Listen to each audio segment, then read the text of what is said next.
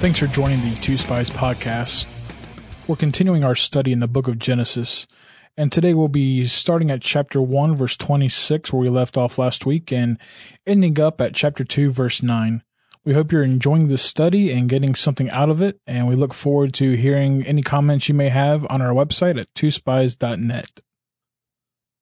Well, Genesis 1:26, let me read it.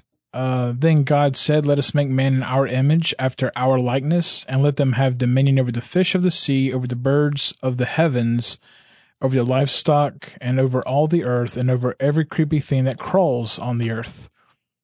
The word "after" in Hebrew is "k," which can be translated "according to," and as we've spoken about through the book of Genesis so far, it's God showing a continuous pattern. And here, Genesis 1:26 is no different. You can read it simply as God made man according to his image. I don't know if we shared this. I guess we can because we're right here in the midst of 26 and 27. Yeah. But we had talked about Bezalel and in image his Zelmo. And there's a guy that God tells Moses he gifted. This is one of my favorite names in the Bible. I don't think I'd name a kid after this guy, but Bezalel. I do like Bezalel as a name, but just the meaning of it is he's the guy that God gifted with all the ability to work the stones, to be able to cut diamonds and amethyst and all the different stones they had. He could work gold, he could work wood, and God tells Moses, I gifted that guy to make all the images I showed you on the mountain. All of my images that I showed you. I guess we're jumping into a big can of worms there, but I really think that Moses was transported in a way or allowed to see into heaven to the actual temple. And he basically told him, make copies of all this stuff. I don't think Moses was writing down, okay, so make it how wide? Make it 2 cubits wide. Okay, 2 cubits wide. And you said how high? A cubit and a half? Yeah. I don't think God was dictating that way. I think Moses was in the presence of this item, this altar of bread, this altar of incense, this candlestick. He's in the presence of this thing, and God says, look at it good and go make one like it. And then he comes back down off the mountain, and God says, that guy, Bezalel,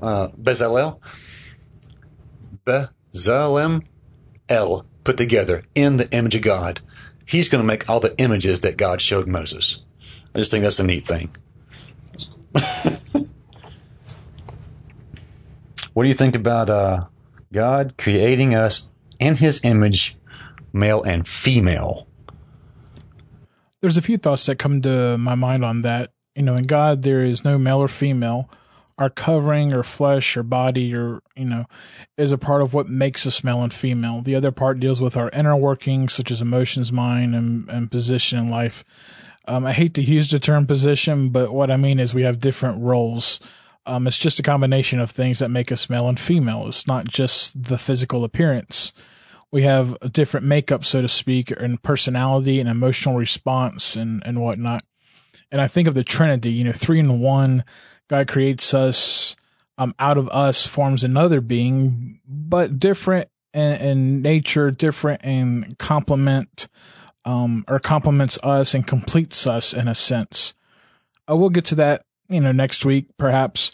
But tying it in with your question, God brought the animals to man so he could name them. He names them, and God says, there still isn't a suitable helper for men. This is pre-sin. This is before anything, an error or hate or anything that comes into the world. So this is pre-sin. And God sees that man is alone before sin ever entered the world, which I think is kind of fascinating. Does Adam know he's alone? Probably not. But he knows that he is alone based on his kind, meaning he's the only one of his kind as he names all these animals. So as we see and speak out about with the pattern, animals produce after their own kind, plants produce after their own kind, and God says it's not good for man to be alone, a solo kind. He needs a helper, and he needs to produce. It also seems to be symbolic about the church and Jesus in a way. The church was birthed out of Jesus in a sense. Okay, so sometime we're going to have to talk about all the stuff that's wrapped up in Jewish weddings. Yeah. That's heavy stuff on it. Yeah, I like that stuff. I do want to go before we jump any further off of this one, just to say, because we really didn't even center on this, but chapter 1, verse 26, then God said, let us make man in our image, after our likeness. And we did to say this last podcast, but every time that Moses writes right here, God, Elohim, is plural, and all the verb tenses are singular, masculine, third person, which is he. He did this. So the verb here is vayomer, Elohim. Vayomer is he spoke. That's he, singular, spoke. And then Elohim, plural, God. But what did God say? He said, let us make man. Na'ase Adam. Na'ase is, we said a while ago, one of the verbs for to make was ase. Na'ase is plural, we. We're going to make this. Then he says, in our image. Bezelmenu. Enu on the end of a noun is plural. We, or ours. It's ours. So whatever the noun is. Image, zelemenu. So enu on the end. And then kedemutenu, or according to our likeness. Enu on the end is our. So just wanted to say and point out there in the grammar, we discussed last week just for a moment that Moses writes this whole chapter down, 31 verses. There's 5 verses that don't have the word Elohim in it. There's 6 verses that have it twice, so it's all counted for anyway. But every time you see Elohim, that's plural. Every time you see a verb that Elohim does, it's singular, masculine, third person, he. And then you got right here, here's God speaking. In the grammar, God is speaking as a plural we. This is, I thought it was neat too, by the way, and we know that Muhammad stole a pretty good bit of Hebrew concepts and scripture that he had probably heard for a long time when he wrote the Quran. He claims that God is singular or that Allah is singular and there is nobody like him, but he did not seem to think to change the we's when he wrote them down to I's. So there's different places in the Quran where it says, we made man. Well, if Allah is a singular individual type of being, and he may be talking about angels or jinn, like angels or demons would be jinn. If the jinn are there, did they create man with God, with Allah? No, they're not creators. They were created.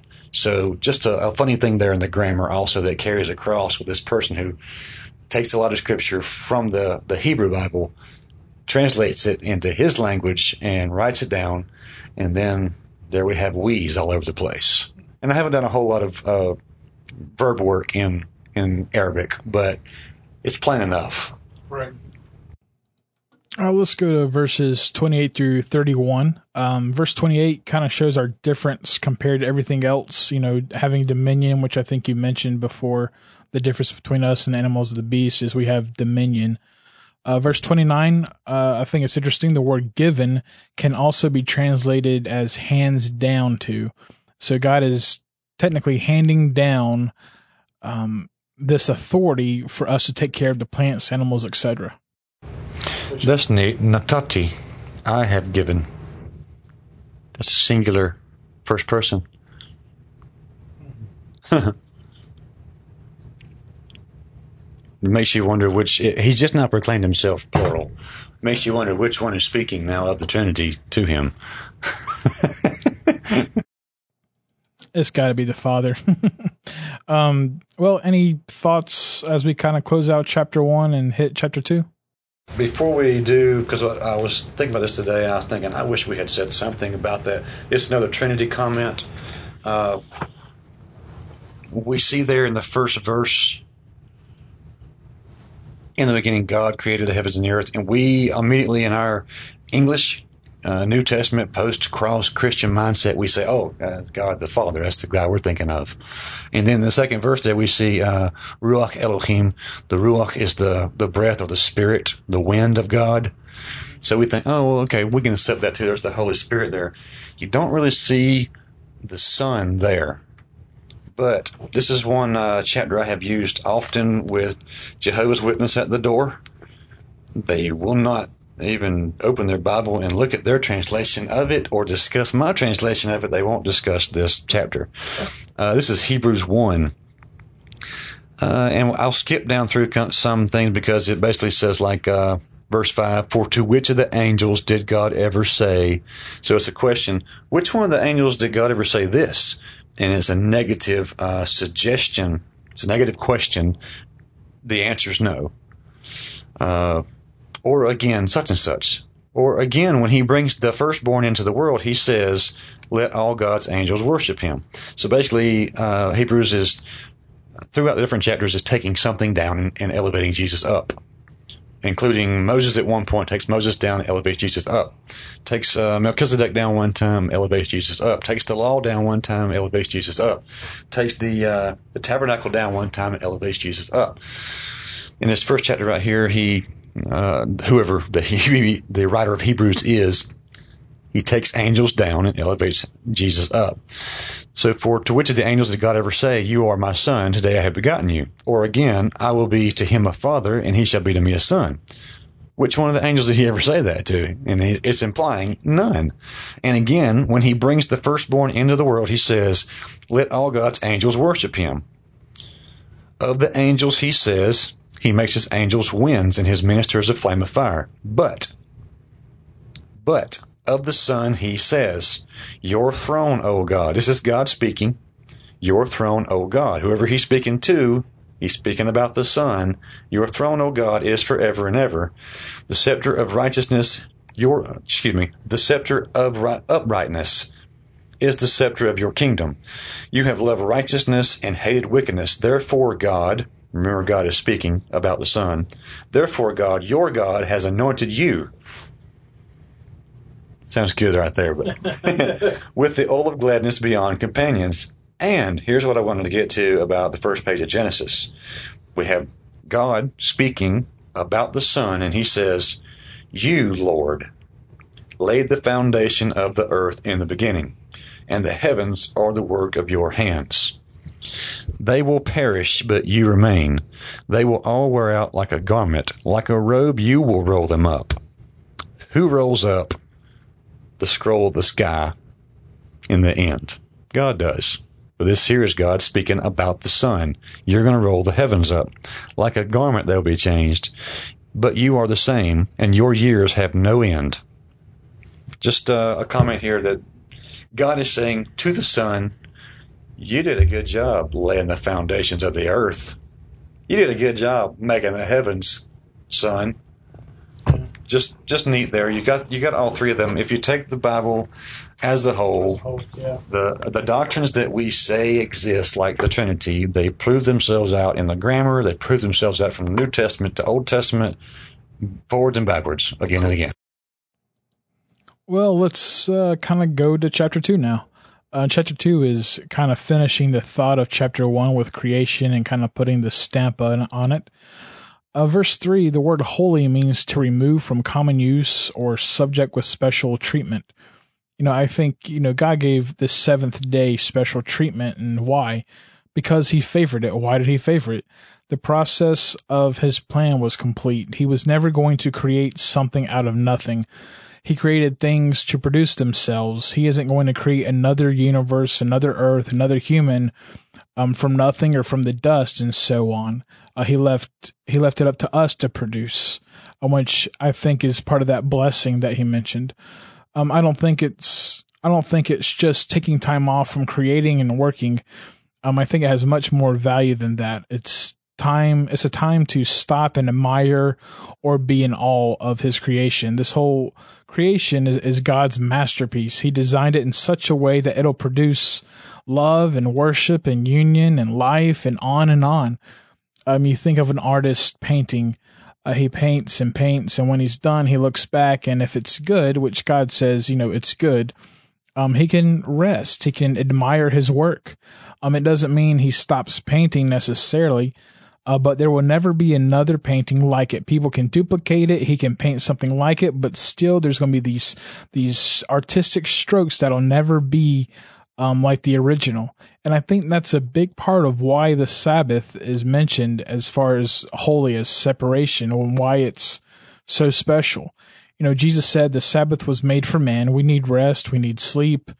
We need to pause. And I think it also gets us off looking at ourselves and back onto God, almost a reset in the week. If we depend on God, then everything else falls into place as we, read through Scripture.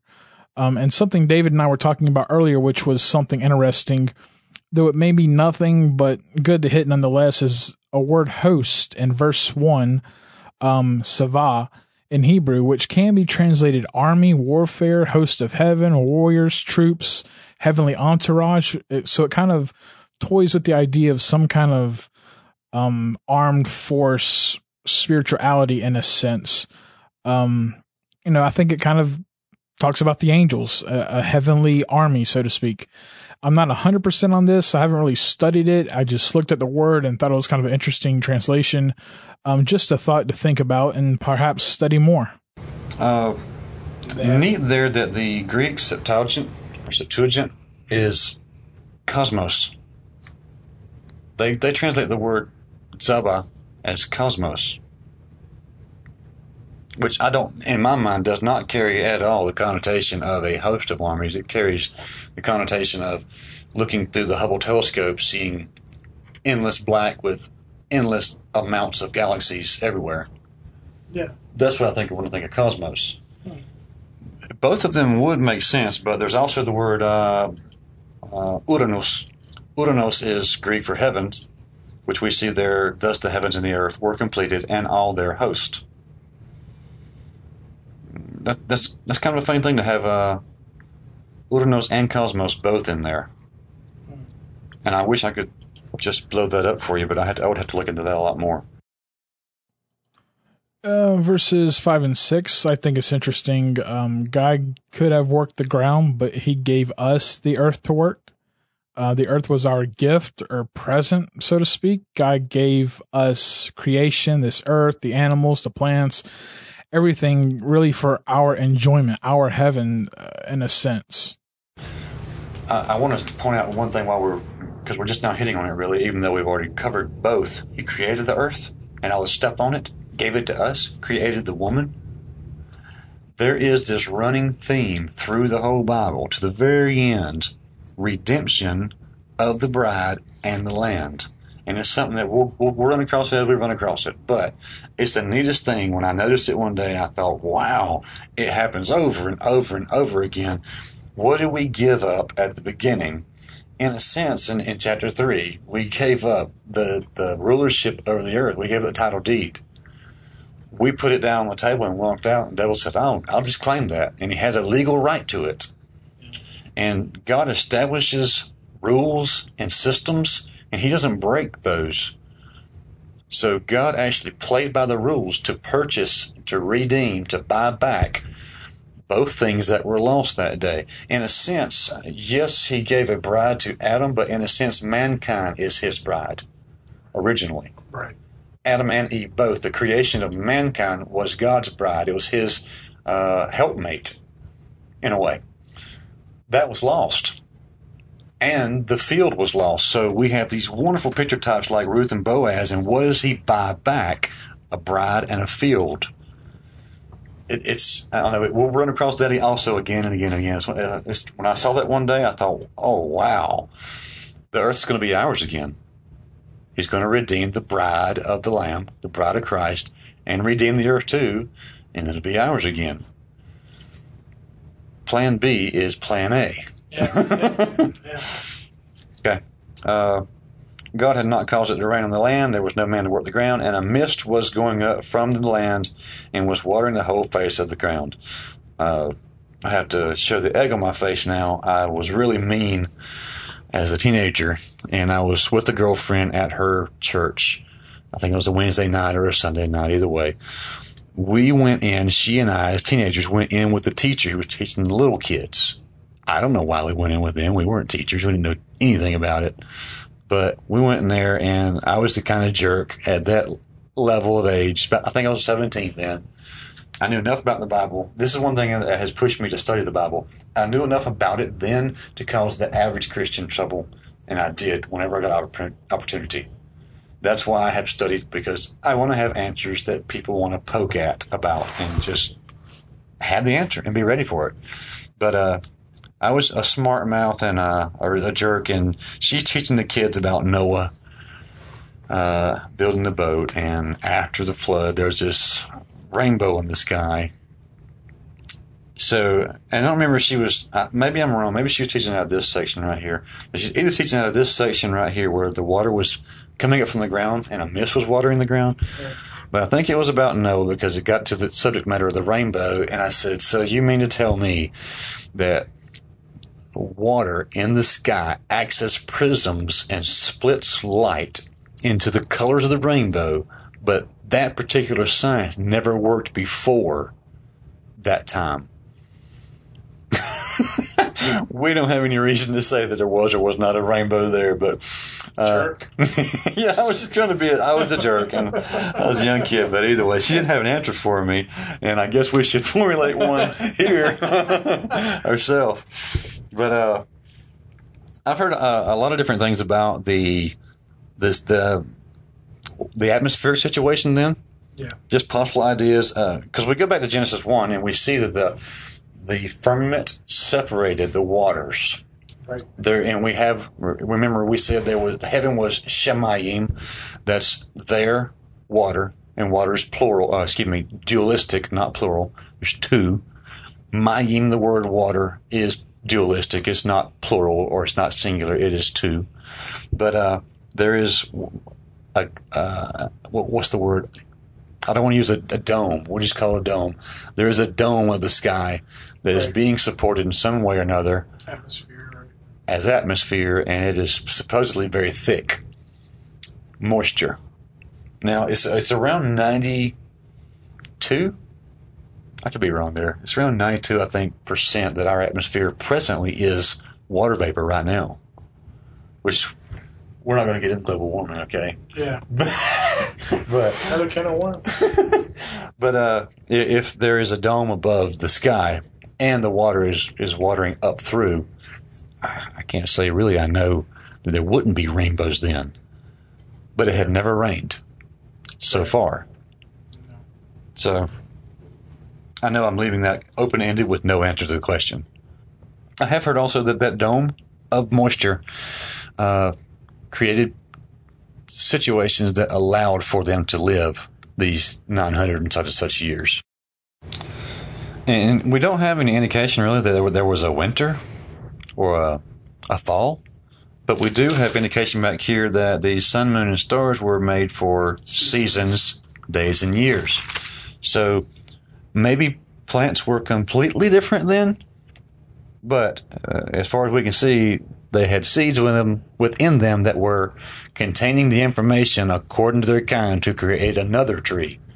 So the apple grows, I don't want to use apple. The pear grows. The seed comes out of the pear. The seed has the information to grow a new pear tree. The pear tree grows. It makes more fruit.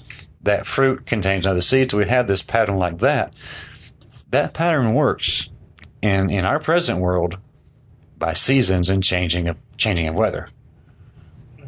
I mean, you can take some seeds, and if you want to germinate them, you can, like if you're out of season, you want to germinate them, you put the seeds in your freezer for a time. You make them think they've been through winter. When you bring them out, they're ready to start growing like a normal spring. Right. So that's closing up verse 6. Verse 7, we just covered that a moment ago. I do want to cover one more little tiny detail. I told you a while ago there was one letter difference. This gets into what we had said a while ago about the Pardes interpretation, the different levels of interpretation. And I want to go at a remez here, or a possible sod, a hint or allusion or a mystery. Sure. In this right here, what is the difference? Because, like I'm saying, there's a small difference, the very small difference in verse 7. Vayezer, the verb, and he formed. And in verse 19, was it 19? I believe so. So out of the ground, yeah. Vayezer in 19 is, if you could hear a little bit of difference, It's the difference in the I, or the short I. Is it I like fridge or E like freezer? But in 19, it would be Vayezer. In 7, it would be Vayezer. It has an extra yod. So the very first letter there is a yod. Or excuse me, after the vi is and, but the beginning of the verb itself is yezer. It looks like a little comma. That's yod. The one where he forms man has an extra yod in it. Just keep that in your back pocket for a moment. As we read along, what he made them both out of, he made them both min ha'adamah. Min is from the adamah is ground. So he made man, he formed man from the ground. He formed animals from the ground. The difference here on man is the extra yod, and before min ha'adamah is the word afar. Afar means dust or like a fine particle.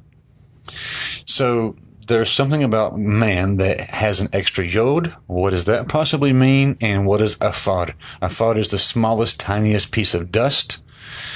I think it's pointing at details in the creation of man.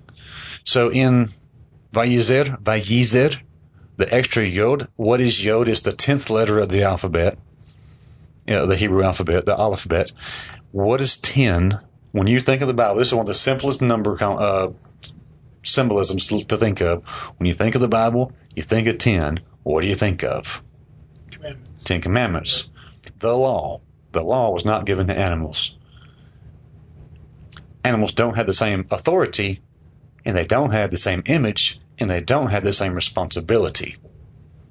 That's interesting. And they're not made afar min ha'adamah. They're just made min ha'adamah. We're made from afar, that smallest dust-like piece of the dust, piece of the dirt. Not a huge deal there, not a huge issue, but I just looked at that one day and I thought, well, what's the difference? You barely hear a difference. It means no different. It doesn't change the tense, like a past tense or a future tense, nothing like that. It doesn't change who did it as far as is it singular or plural. Doesn't change anything at all. Just adds an element that's detail right. That you're talking about. Right. It's a very, very small detail, and that also being the smallest letter of the Hebrew alphabet. Let's go to verse 8. Eden means a place of luxury, and this kind of goes along with our previous conversation about the earth being a parallel reflection of heaven. God made the heavens for himself to dwell, for his throne, to be dominion over that, and the earth for us. It's part of that reflection. God rules over things in heaven, and man rules over things on earth, in a sense. Verse 9, I believe the tree of life and the tree of the knowledge of good and evil are two separate trees. Some have said it's the same tree. I personally believe it's two separate trees. The phrase "and the" in verse 9 can also be translated "together with," so it kind of it seems to imply that they're two separate trees, but together in the same area. I go with that. I go with it because I think, and we'll get to this when we, let's see, chapter 3. Basically, after we eat from the knowledge of good and evil, he sends us out. Where's it at? Verse 22, lest. That's for fear that. After we eat from the tree of knowledge of good and evil, he sends us out of the garden for fear that we will reach out our hand and take also from the tree of life and then live forever in that state. Since you kind of brought that up, this is, fast forwarding a bit, but since we're on the topic of trees and what you mentioned, we weren't tempted to eat from the tree of life because we already had a life. I had a thought one day, several years ago, why would God go to such great lengths to stop us from eating from the tree of life after we ate from the other tree? He removed us from the Garden of Eden. He put an angel there with a flaming sword to stop us. I mean, what's the big deal about eating from the tree of life? The command God gave had nothing to do with the tree of life. It had to do with the tree that we disobeyed on. So why all of a sudden is God stopping us from eating this tree specifically? I believe within the context, if Adam and Eve ate from the tree of life in the fallen state or in the sinful state, there would be no possibility, there would be no possible way to redeem us. We would be eternally damned, eternally in that sinful state. Go ahead. If you think about it, well, bleeding off what you're saying, how do we get redeemed? We are redeemed right now by believing in Jesus Christ, dying on the cross for our sins. He died. He had to die to do it. If God was ever going to become a man to pay for sin, but man was an eternal creature, he even God himself could not come and die in the flesh. But after we believe in that, in order to actually achieve that heavenly body that's supposed to come one day, we got to go through a physical death. So it just bleeds off the same thing you're saying. That's what I would say is the reason it would leave us unredeemable, because we couldn't experience death. Well, in the illustration idea, I see Jesus dying on a tree of the knowledge of good and evil as the tree of life. You know, Paul tells us that the preaching of the cross is foolishness. God chose what is foolish in the world to shame the wise. He chose what is weak to shame the strong. The Jews demand signs, the Greeks seek wisdom. And here we have that tree of the knowledge of good and evil. We have that knowledge that we consider a strength or we boast about. And here on the cross, God shames us in that by the tree of life, by himself. In other words, Jesus came as the tree of life to defeat the tree of knowledge of good and evil. Jesus came to defeat the tree that brought sin into the world. Of course, that brings up, a question I've heard several times. Why did God put the tree there in the first place? The only answer that I think is plausible and that makes sense with the whole Bible, and I don't think it's a cop-out answer, is the subject and the topic of free will, free choosing.